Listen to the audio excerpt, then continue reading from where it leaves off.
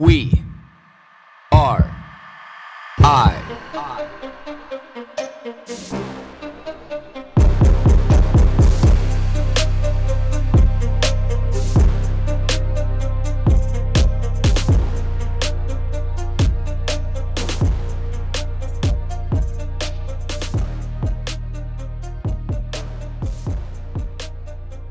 Good morning, everybody. 5:40 a.m. on this Thursday morning. A little bit later than usual, but hey, we're here. So, what's burning in the brain today? What's on the mind? What's it going to be? You know, as much as I don't want to talk about this, it seems to be creeping up to the forefront and something that's probably going to come out of my mouth. So I might as well just acknowledge it and we can move on. So, the right, actually, I'm not even going to go that route. Who gets to decide what is in the best interest of the public and who and why? It's such an interesting question because it depends on who you ask and what their convictions are, what their beliefs, what their morals are. You know, if you had a Christian leader, should they be able to mandate that everybody be Christian? If you had a Muslim leader, should they be able to mandate that everybody be Muslim because they think that it's in the public's best interest? You know, if I was leader, could I mandate that everybody read a book once a month? Everybody? Could I mandate that, we should limit everybody's screen time to an hour a day? Could somebody mandate that? Because these are all things that are good for us. Minus obviously like the religion, but let's specifically just talk about things that are good for us. How about if somebody mandated that there was no more processed food? How about if somebody mandated that you had to exercise based on how sedentary your job was? So the more sedentary your job was, the more exercise you had to do. What if you had to, let's pick it out. What if you had to go back to school every 5 years to be able to learn a new skill? What if you had to go into the military? Like all these things, they would be within the public's best interest. They would all fall into a guideline of making better, stronger communities. Who gets to mandate what and when? And who gets to decide what happens to the people who don't want to do that? See, this is the scary part when I talk to people and they say, okay, well, we should be forced to be able to get these vaccines because it's in the public's best interest. Well, for one, again, who gets to decide that and why?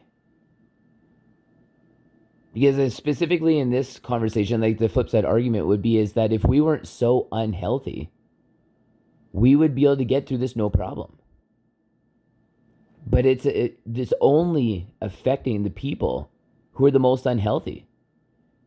So if you want to talk about the, so-called air quotes anti-vaxxers being a burden on society, what about all the unhealthy people with choice lifestyle diseases like type 2 diabetes, obesity, heart disease, things like people choose to have?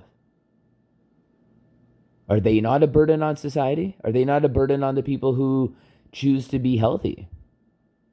Because on one side of the coin, they are. But how come nobody says that? Or is it even appropriate to be able to say that? Because like the epidemic of people being unhealthy is at an astronomical all-time high. But nobody's doing anything about it except for maybe every 10, 15 years that there's an update to the food pyramid, which is, I don't even think a pyramid anymore in Canada. That's our prevention. Or how about the Liberals taking away the adult fitness tax credit that the Conservatives were going to bring in 10 years ago? So there's a really big slippery slope, and it's not just a steep slope. It's a steep slope paved with ice. When you do something within the public's best interest, are you even giving them all the information they need? Are you?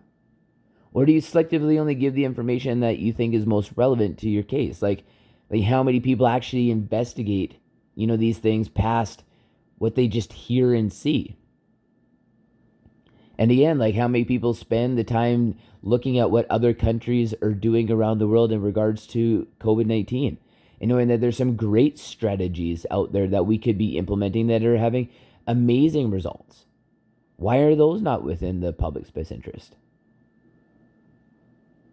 We live in a time right now where information is available to us. It just might take a little bit of digging, but we still refuse to be able to do anything on our own. Why? Even when we know, even when things are hiding in plain sight, and that's not even a correct analogy, even when things are being thrust to the forefront of your main site, people still aren't paying attention. Still. Like, my question to people who are just so entrenched into pro-vaccine and knowing now, like you absolutely cannot deny that the quality of the antibodies or the amount of the antibodies wanes immediately after you gain these. That's why the continuous booster shot is needed every 6 months. So how long does that go on for? And when do we seek alternative treatments? Saying, what can we do to be able to treat this instead of trying to prevent it? What can we do to be able to treat this or arm people with the best to be able to navigate their way through it? Because we're not. I look at it, being in the fitness industry, we've been going through this for what, like 18, 19 months? Even if the first year we fumbled and we were left with, say, another 6 to 8 months after that. If you would have taken an entire year to be able to understand what was actually happening and then encourage people and given them strategies to be able to get healthy, and we could be 6 to 8 months into that strategy to be able to be healthy, to be able to have a population of people who have a natural defense against all of this. Because really all this so-called vaccine is doing is be able to prevent the severity of the symptoms. But you know what else also prevents the severity of the symptoms? Simply being healthy. That's it. Simply being healthy. So, what are you willing to do? So maybe this is just a short and sweet one today. Maybe the question of the day is, if you're going to take a vaccine to be able to lessen the symptoms, to reduce the severity, why wouldn't you just choose to be healthy?